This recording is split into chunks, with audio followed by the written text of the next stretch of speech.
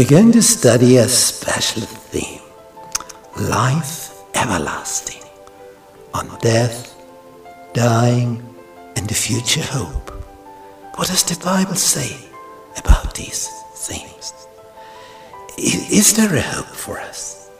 We know somebody is dead. We can't do anything about it.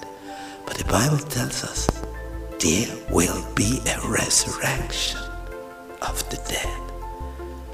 There will be everlasting life for some of us. For some.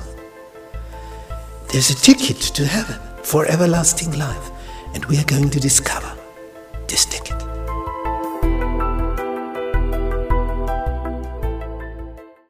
Friday, summary. If we look at this photo here, it is dangerous to be close to this beast. It's really dangerous. And it's better to keep distance. When you know how quick it can bite you. And when the speech is harmless, you're even more than that you can be wise, and that all what you have heard in the past is not true. It's such a fine animal, such a fine beast, won't do you any harm. It's just the opposite of what you heard, isn't it? But when you're curious, say, well, I will test by myself. And maybe you will test only once. Because then you are not wise, but stupid, and in the end you are dead. And that's how it happens in this world time and again. People trust in the words of the father of lies. Because it's so good for the ears, isn't it? You want to do something which is wrong, and the devil tells you, no problem, you can do it. All people do it. You're the only one who won't do it. Don't be so silly. It's fun. Come on.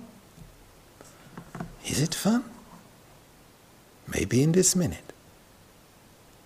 Later on, you will be disappointed. And this controversy between Christ and Satan, it goes on and on and on. And in every human being, there is this controversy. Whom shall I believe?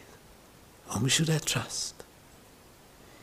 And I, in my life, have found out if it's in harmony with the Bible, you can trust. And if it's not in harmony with the Bible, you should not trust. Then it's dangerous. Then it's a lie. But they told me it will be, yeah, they told you. And he told you, she told you. But it's not the truth. It's hypocrisy. It's a lie. So we have to prove, is it in harmony with the text of the Bible? Is it the same? Or is it just the opposite? God said, you will die. Lucifer said, you will not die. What did God say? You will die, okay? That's it. God says the truth. The devil tells you the lie. Whom do you believe? Will you be more clever tomorrow than today? It would be good for you.